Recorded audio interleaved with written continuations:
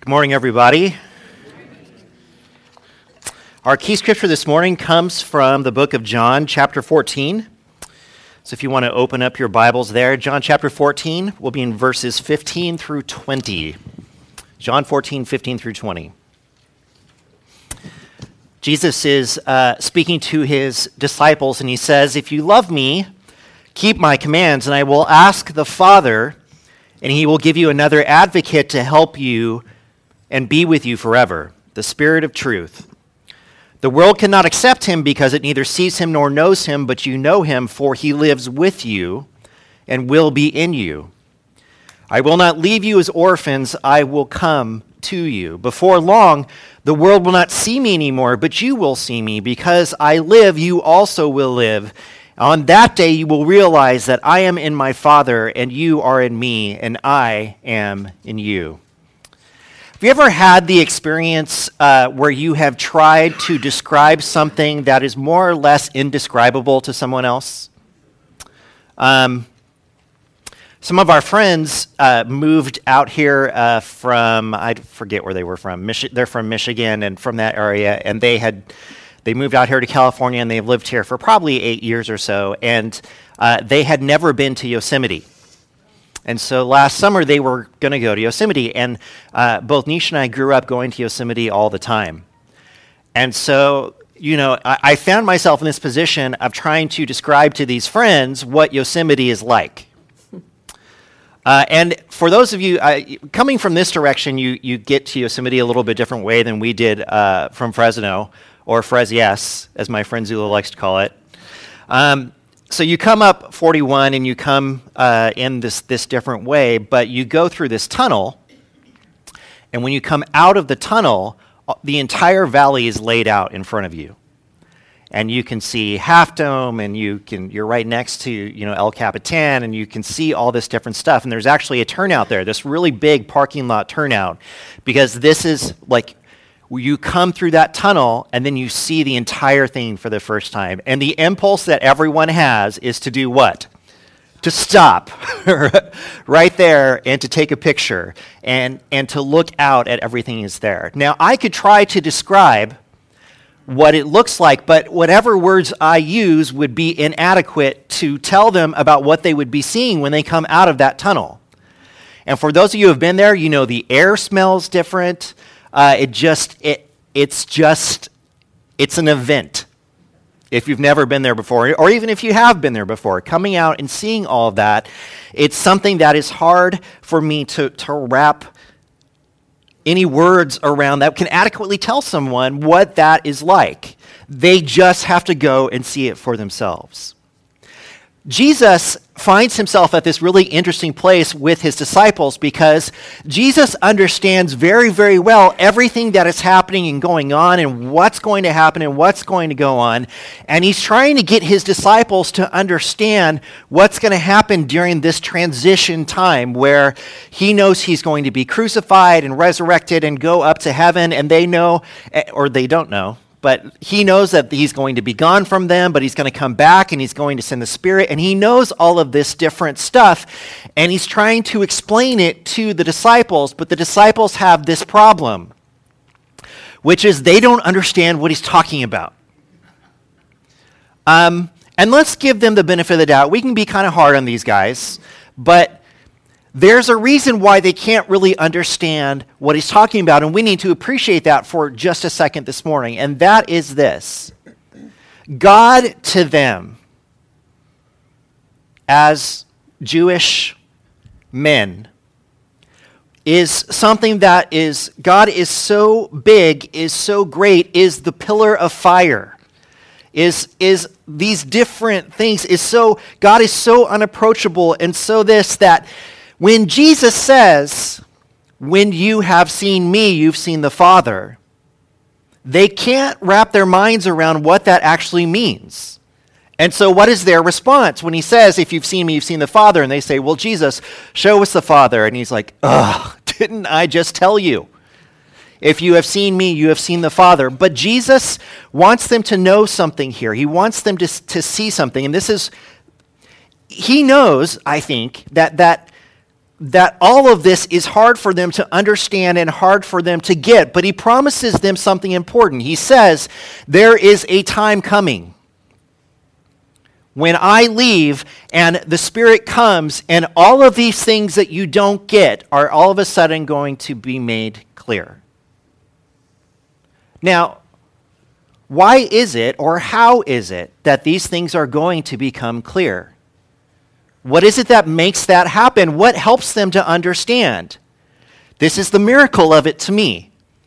It is the Spirit of God coming down to live where? To live inside of them. Can you imagine for a second how this must have sounded to them at the time? That this God that they couldn't get even close to is going to live inside of them. And listen to these words here at the end again. On that day you will realize that I am in my Father, and you are in me, and I am in you. And what's going to make all this realization happen? It is the Spirit of God living in them. Something we need to appreciate this morning is this. We may ask what the Spirit does and how it works and what's it going to do and can it do this and can it do that, but something we have to just appreciate this morning is that Jesus tells us that the Spirit of God, one of its primary roles in the life of those who follow Jesus, is to help them understand who God is, where God is, what God is doing. And it is the Spirit of God living in us that makes that clear. That helps us to get it. And unlike the disciples, we already live in the you just have to see it moment, where the Spirit is available to us to help us know God better and to understand what he is doing in this world. And that is a great blessing. Amen? Amen.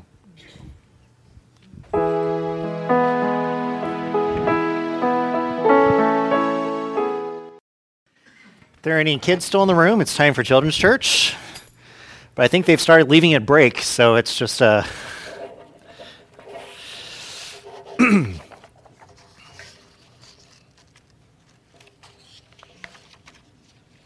Okay, so I asked the kids this morning what they've talked about and what they've learned over the past few weeks. So a lot of you have been here. Some of you have not. But I thought this morning we would do a little bit of review ourselves. So this material is from 2 weeks ago, what we're going to go over right here. So we talked about that the Holy Spirit is going to be an advocate, and it's going to be called the Paraclete. So these are some of the things that we could say about it. It is the advocate, comforter, companion, counselor, helper, friend, intercessor, strengthener, and other definitions that go with this word. It's made up of two different words, para, which means beside or along with, and kaleo, which means to call.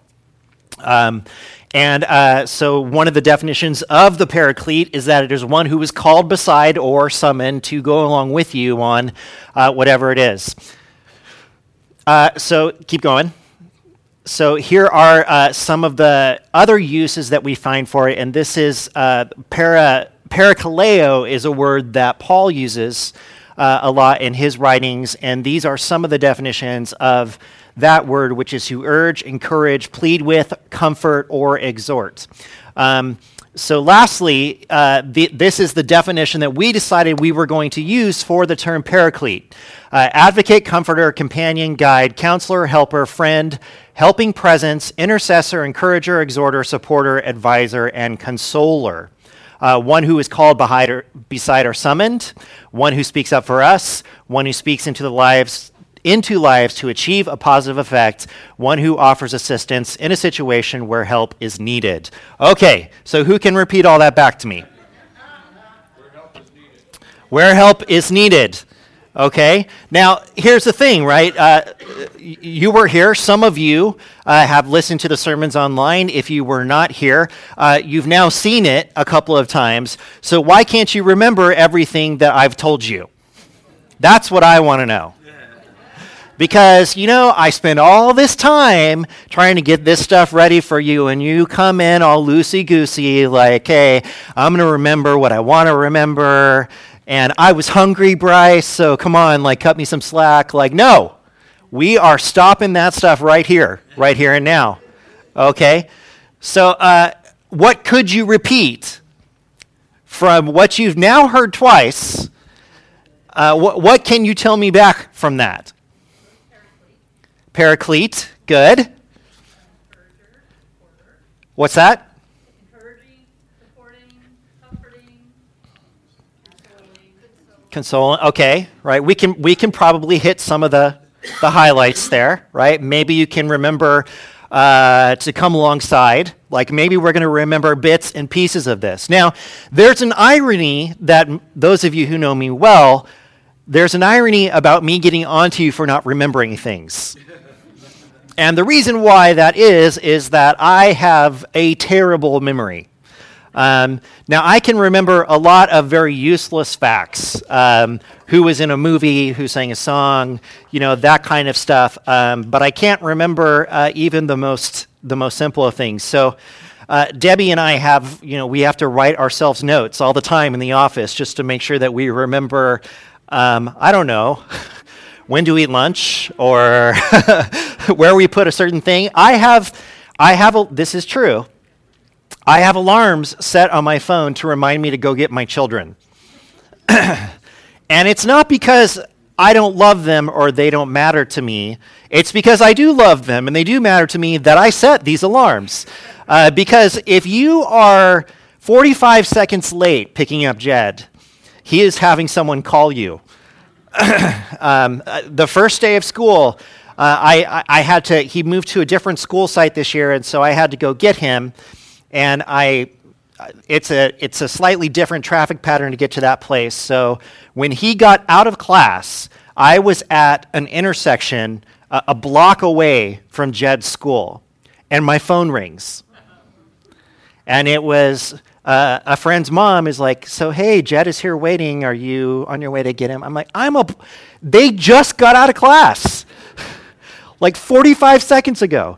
So I set these alarms to help me remember things. But the reason why I had to set these alarms is because I'll be working on something or doing something and caught up in something else, and then I will look at the clock. And you know that feeling when you look at the clock and realize what you're missing at that moment, right? And you picture the judgmental eyes of your 9-year-old, and you know that you're going to hear about it. So there are all these things that I have tried to do over time to help me remember stuff, whether it's writing notes or putting reminders on my computer or having stuff in my phone. Like the phone actually does help me, but I have to remember to use it to help me remember things also, right? It's complicated. It's complicated getting me to do stuff and remember things. But my problems are pretty small, really, compared to what the disciples were going to have to be dealing with as we've been looking at them here in John chapter 14. So that's where we're going to be again this morning. So if you have your Bibles, please open up there to John chapter 14. And I'm not going to ask you to remember everything we talked about just last week, because I know that's a challenge as well. But Jesus had promised the disciples that they were going to have the Paraclete, the helper, the one who would come alongside them and be an advocate, a counselor, a friend, all these different things. And he had promised that they would not be alone, but that the presence of God, and this was the important thing that we covered last week, if you remember this, that Jesus says another helper, another advocate, another Paraclete is coming. And this idea that the Spirit that was coming to them was going to play the same function in their lives that Jesus played, that it was going to do all the same kinds of things. And remember, Jesus is powered by God's Spirit, and the Spirit, that same Spirit, is coming to us. So he had promised that they would not be alone, that the presence of God, one just like himself, would be with them, and that's great. But there was a real difficult and practical issue that the disciples were going to have to face, and it was one that they were not adequately ready for. Because here's here's the issue that was coming up. The disciples, as the followers of Jesus, who were they always with? They were always with Jesus. So who made all the decisions for them? Jesus did for the most part. You know, we don't know necessarily about every single day-to-day operation about the disciples, but we know that Jesus was deciding where to go and directing them to do different things, and he was constantly teaching them and telling them about the kingdom. They always had Jesus to lead them and to tell them what to do. And, you know, every time basically that Jesus stopped to teach and to tell other people about who God is, what God is doing, all this different stuff, who was always there? The disciples, pretty much, again, were always there. They heard almost every word that Jesus had to say along the way. They heard everything that Jesus said to the crowds when he stopped to teach. And then Jesus had words that were just for them, things that he shared with them in private moments as they were going to different places, all these different stuff. And it was clear, I mean, Jesus was their leader. And if they had any questions about anything, and we see this sometimes happen within the gospel accounts, okay? So Jesus will tell a parable, right? And so the parable of the seeds or the soil is a good example of this. So Jesus tells this parable, and then we sort of have this cutaway scene where the disciples say, you know, well, what does this mean? And so we see these things going on, that Jesus would sometimes say something to a bigger crowd of people, and the disciples, because they're disciples of Jesus, have a chance to ask Jesus about this later. Hey, what was this? And can you explain this? And can you walk us through these different things? So Jesus really was, it's something that's hard for me to wrap my mind around, how all-encompassing their Jesus experience was.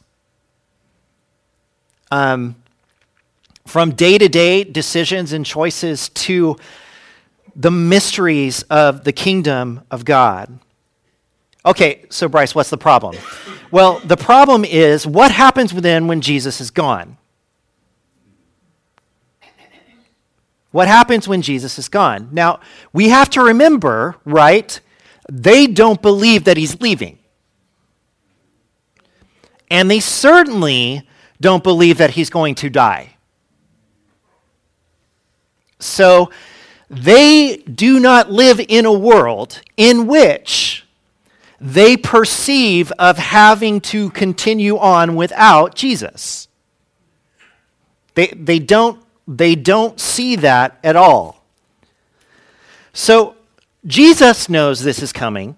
Jesus knows that he is going to die, that he's going to be resurrected, that he's going to leave them. He knows what God is going to do to help them, but they don't really see how all of this is going to work.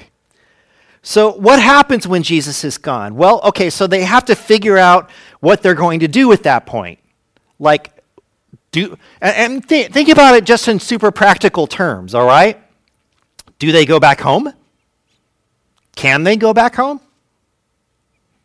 Do they keep walking around and talking about Jesus?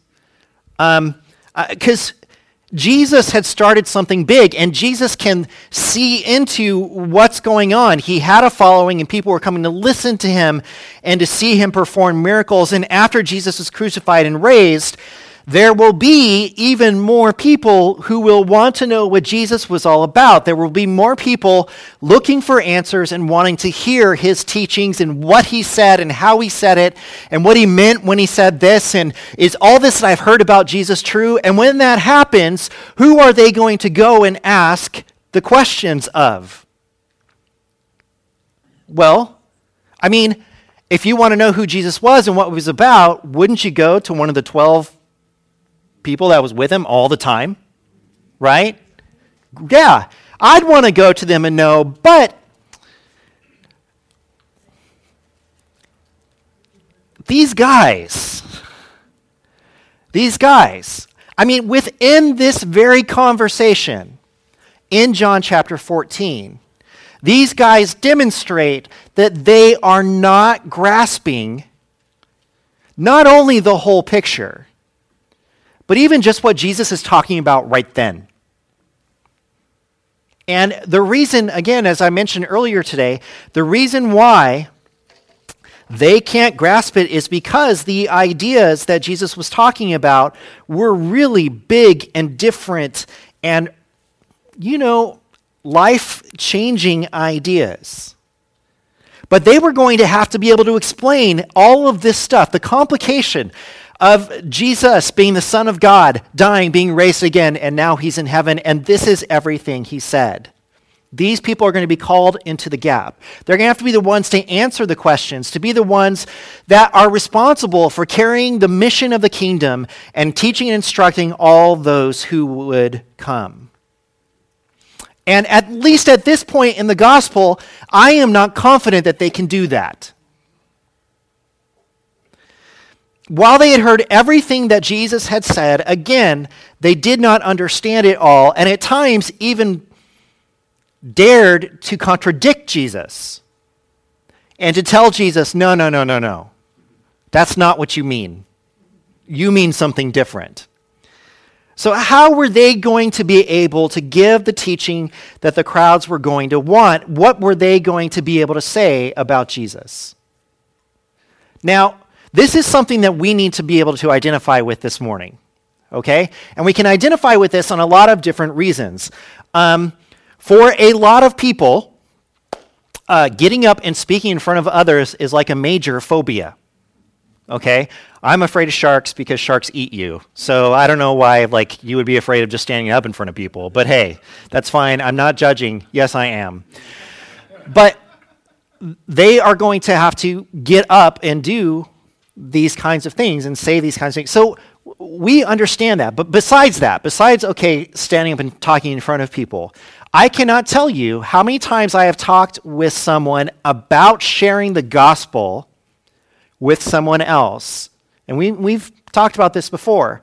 What is one of the reasons why people say, I am not sharing the gospel? I'm not talking to someone about Jesus for this reason. Do you know what it is?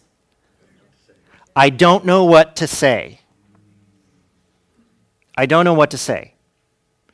And I think all of these other ideas that we might be able to mention, whether it's rejection or whatever, it all circles back to this idea.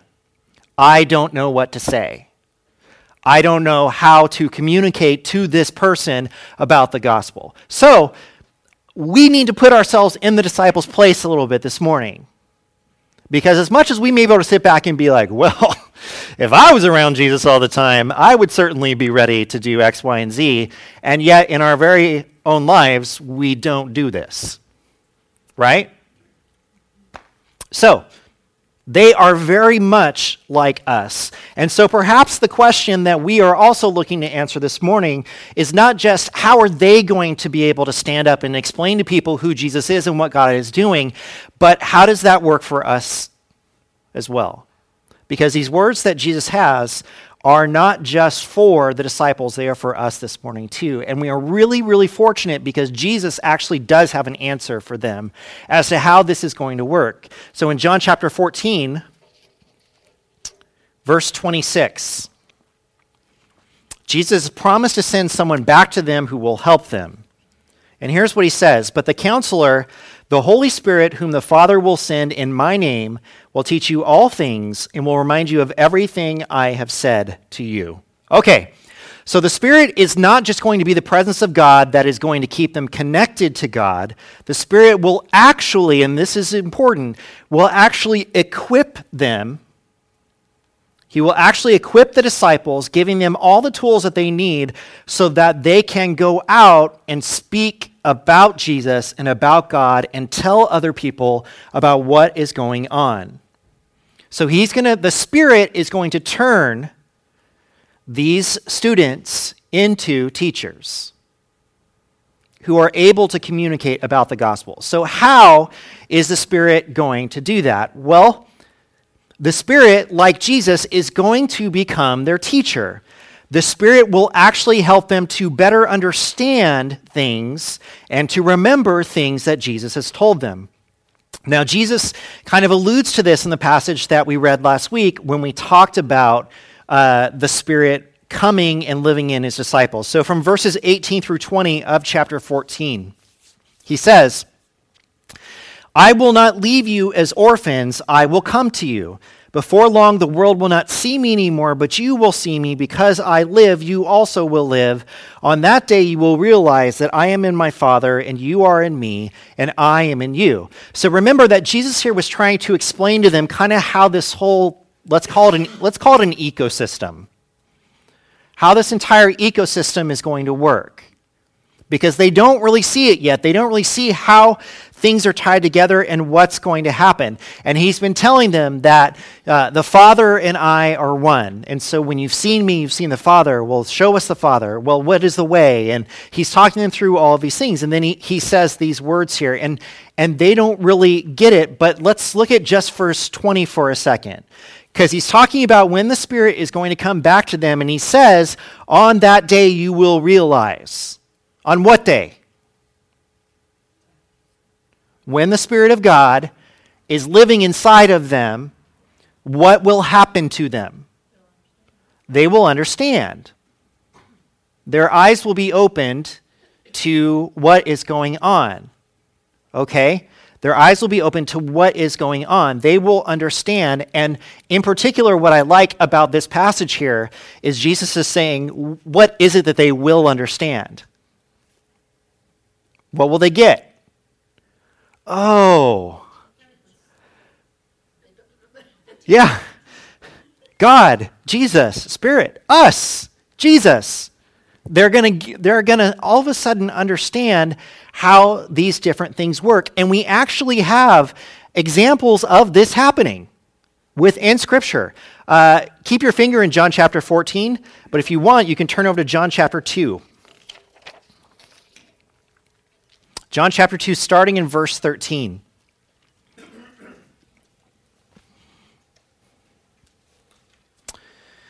When it was almost time for the Jewish Passover, Jesus went up to Jerusalem. In the temple courts, he found men selling cattle, sheep, and doves, and others sitting at tables exchanging money. So he made a whip out of cords and drove all from the temple area, both sheep and cattle. He scattered the coins of the money changers and overturned their tables. To those who sold doves, he said, "Get these out of here. How dare you turn my Father's house into a market?" His disciples remembered that it is written, "Zeal for your house will consume me." Then the Jews demanded of him, "What miraculous sign can you show us to prove your authority to do all this?" Jesus answered them, "Destroy the temple, and I will raise it again in 3 days." The Jews replied, "It has taken 46 years to build this temple, and you are going to raise it in 3 days?" But the temple he had spoken of was his body. After he was raised from the dead, his disciples recalled what he has said. Then they believed the scripture and the words that Jesus had spoken. Okay, this is kind of a really interesting passage, in particular when we look at it in light of John 14. Okay, and without making this connection, maybe we've never made this connection before, but there's a few things that we need to look at this for a second. So number one, when Jesus says these words to them, do they understand what he means? No. Now, let's give them credit. There's a good reason why they don't understand what he means. Okay? There's a good reason. What is the good reason? It's new, it's a new idea, and it's a big idea, okay? What else? What's a good reason that they don't understand it? It's obscure. Good. They don't know what he means by the temple, but that word temple is only going to draw one image to their mind. And you actually see the crowd react to that. Oh, the temple, yes, that. You're telling me you're going to destroy that after it took us all this time to build it. Way to go, you. Okay, all right, but there's another something that hasn't happened, and that is they haven't seen the end of the story that Jesus is writing. And so there's really only one way they can hear this, which is Jesus is talking about the temple. Now, after Jesus is resurrected, what happens?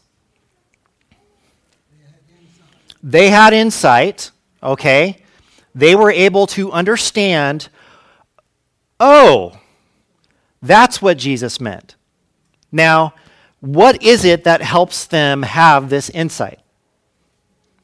Part of it is just knowledge and experience and the things that have happened, but I think in light of what John says here in chapter 14, it's the Spirit that helps them to understand this. And here's how we know that it's the Spirit that helps them understand this. This is a God-given insight back into what Jesus has said and did. And they have been so obtuse to this point that I would not say that they would look back and see temple and understand that Jesus is talking about himself. They might have, the disciples before the Spirit came might have still been waiting for the temple to be destroyed. Literally. And instead, it tells us that they have this insight later, and they believed, and this is the thing. They recalled what he said, they believed the scripture and the words that Jesus had spoken. Okay. Now, throughout John chapter 14, Jesus has said, if you love me, follow my commands. If you love me, remember, follow my teachings. Do what I told you to do. Follow me where I've told you to go. And this verse that is early on in John chapter 2, before we even get this, points to that very thing happening.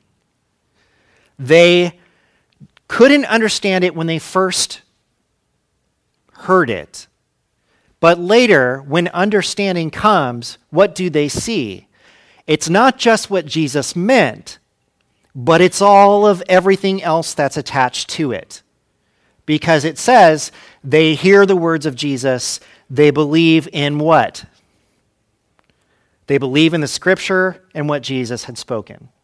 So they are making connections, bigger connections to things that are happening once Jesus has been resurrected and the Spirit comes.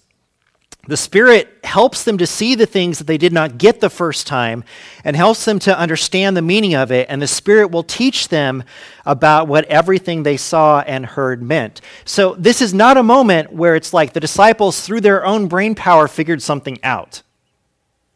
It's not what we're seeing. We're seeing that through everything that God is doing and the ways that he's working, that they gain new understanding into these bigger things of what God is doing. So the Spirit will remind them of all that Jesus said. He will remind them about what Jesus taught about the kingdom. He will remind them about the things that he said would happen to them. And under the guidance of the Holy Spirit, these uneducated men will see clearly for the first time what everything has been about.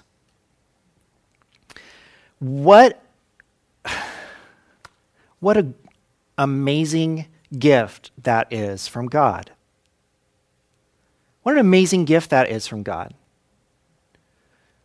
And as much as we can talk about when the Spirit comes and how that changes things, the one thing that we cannot downplay or underappreciate is the fact that they understood for the first time.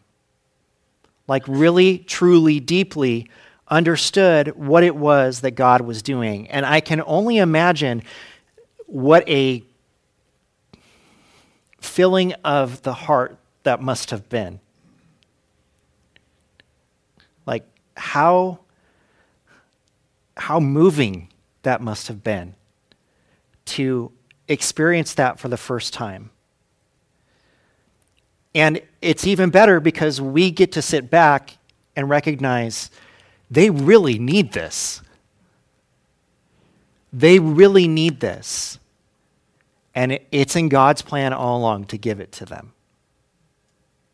They really need the Spirit to do this for them. And it's in God's plan all along to give it to them. And because of the Spirit's role, I think what Jesus is telling them here is that they don't need to be afraid of what's going to happen. They don't need to be worried about being left alone, but more than that, they don't have to worry about how are we going to figure all this out? What are we going to do? How are we going to handle? What are we going to say? They don't have to worry about it because the Spirit is going to be there. From John chapter 14, verse 27.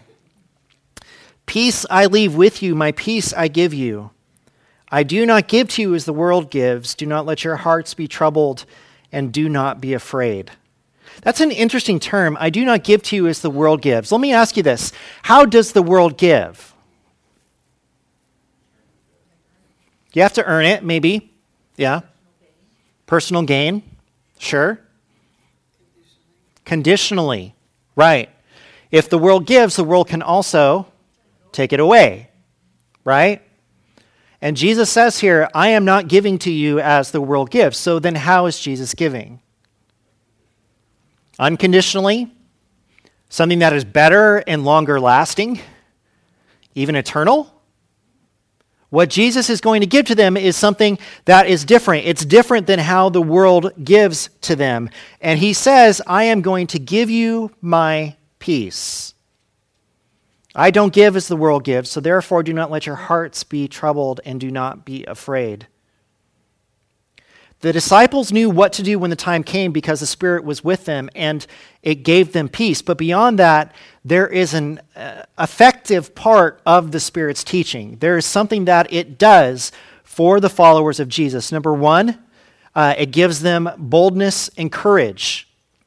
And there are references throughout the book of Acts about that. Number two, they felt love, joy, and hope. Again, references for that. They discovered fresh confidence and renewed strength. And sure enough, they knew peace. These are all products of the Spirit working directly in their life throughout the story. And so here's why we need to focus on these four things here for a second.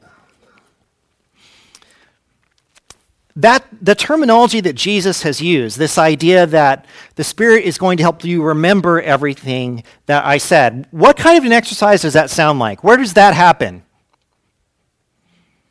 It happens up here, right? It's a head exercise. It's I remember, and it feels like a memorization sort of thing. Like the Holy Spirit is going to help us recall facts. But when you actually look at what the Holy Spirit does, it is way, way, way, way, way more than that. It's not only being able to recall something that Jesus said, it's being able to recall what Jesus meant. And it's internalizing what Jesus meant. And understanding in your heart what Jesus meant when he talks about God's love or grace or forgiveness or what he's doing there and what he is offering to everyone. The Spirit instructed the head, but it also instructed the heart, shaping emotions and showing them how to react in all these difficult situations and helping them to live out the kingdom of God in this place without Jesus being there. And we have an example of this happening too, right? I mean, the most famous one, and I've even talked about it, is Peter in Acts chapter 2. The Holy Spirit comes, right? And all these people are drawn to the place when the Holy Spirit descends and there's tongues of fire and people are speaking in all these different languages. And Peter stands up in front of everyone and he gives a sermon that can only be described as the work of God. Now, remember we said that the Holy Spirit's going to help them understand and make connections? That's what Peter does in Acts chapter 2. He doesn't just say, you fools need to believe in Jesus. What he says is, here is what God has always been doing. Let's talk about David. He's seeing these connections to all these different things. And he gets to the end and he says, you are the ones that have killed this Jesus. And they're like, what can we do? And repent and be baptized, every one of you. In the name of the Father, Son, the Holy Spirit. He gives them these words, and they respond. You know why they respond? Because their hearts are moved. Because the gospel is not a checklist of things that you know. It's something you experience and feel, and that changes you from the inside. So, what does this mean then about our experience with the Spirit? What does it mean for us to say that the Spirit teaches us? Now, when we first started this study, I laid out for you some of the issues that the churches of Christ in particular have had with the work of the Holy Spirit. And again, just to repeat that back for you, one of the historical, I guess you would say, views about the Holy Spirit is that the Holy Spirit is revealed through the Word of God, and that's the only place where you experience the Spirit. And so what I want us to do just for a second then is to think about that particular approach.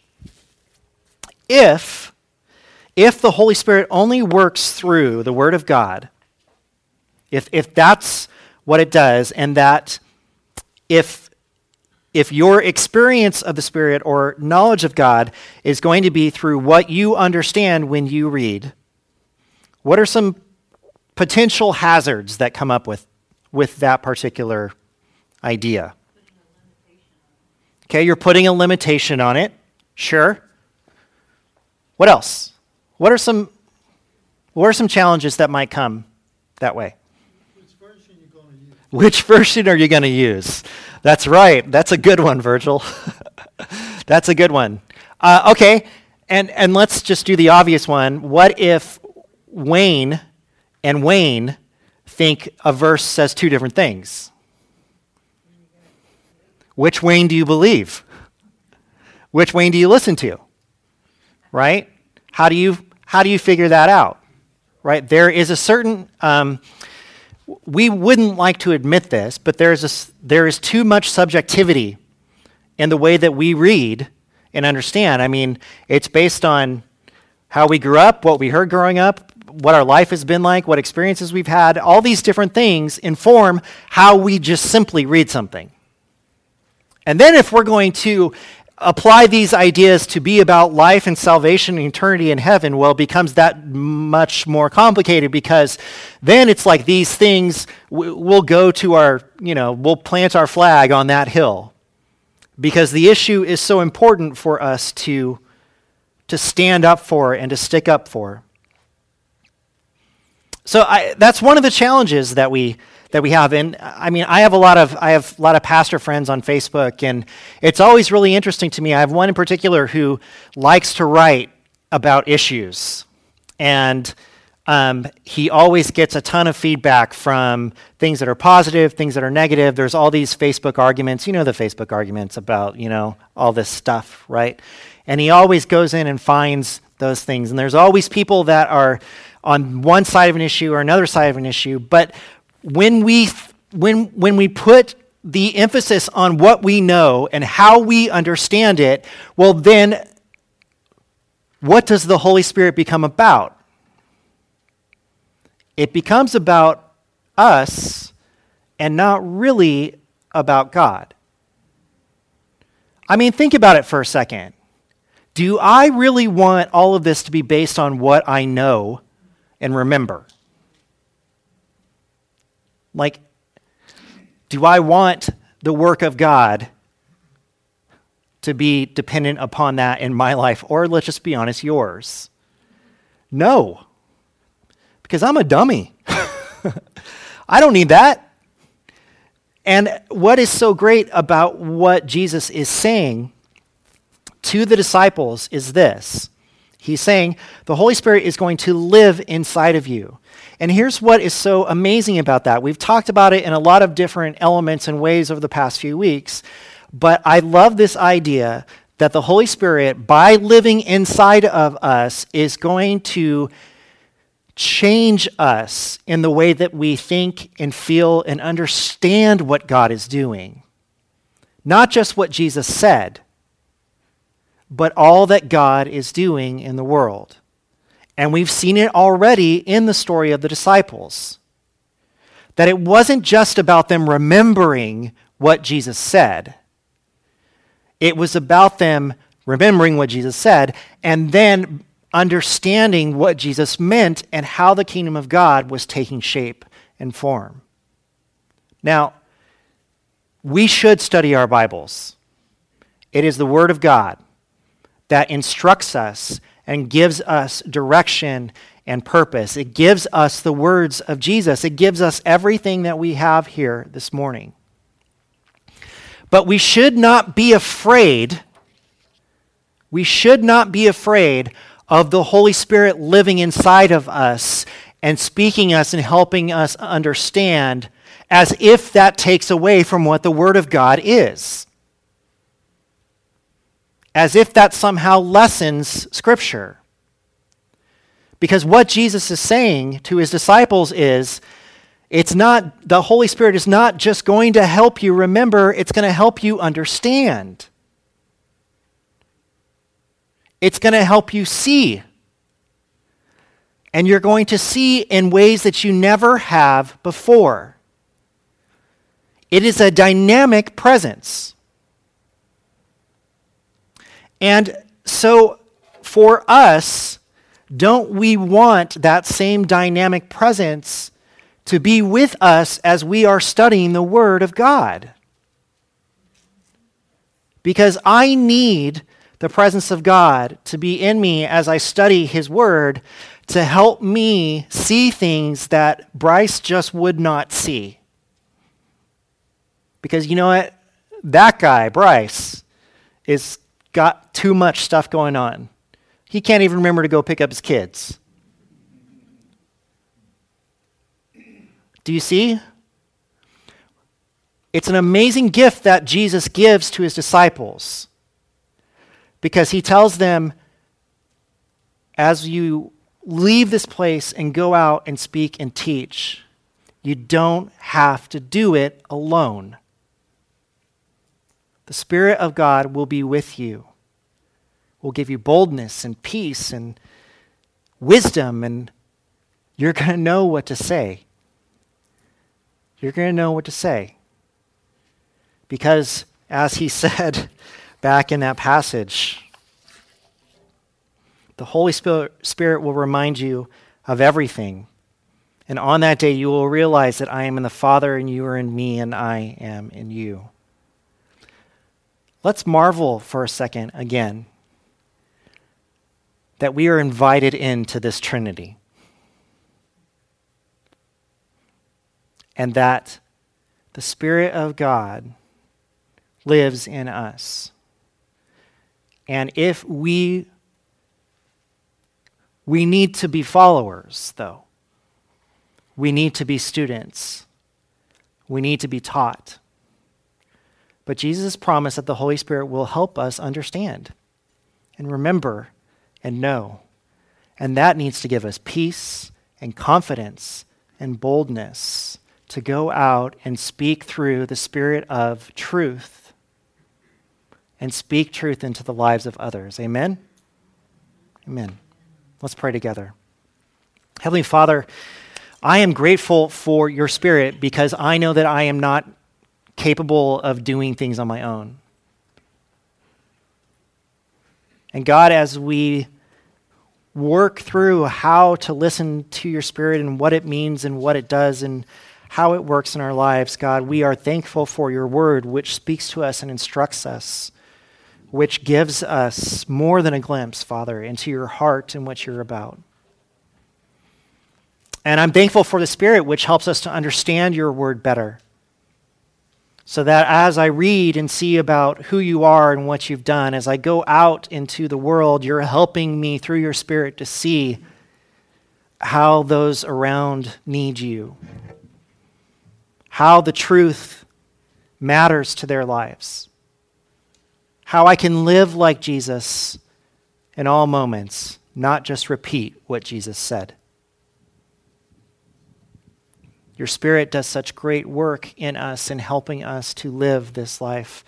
So may we rely on you, and may we hear the leading of your Spirit and follow it. In Jesus' name, amen. If you have any need for prayer or encouragement this morning, you want to know this God who loves you in an amazing way and wants to help you live a life that is empowered by him, we invite you to come forward as we stand and sing this song together.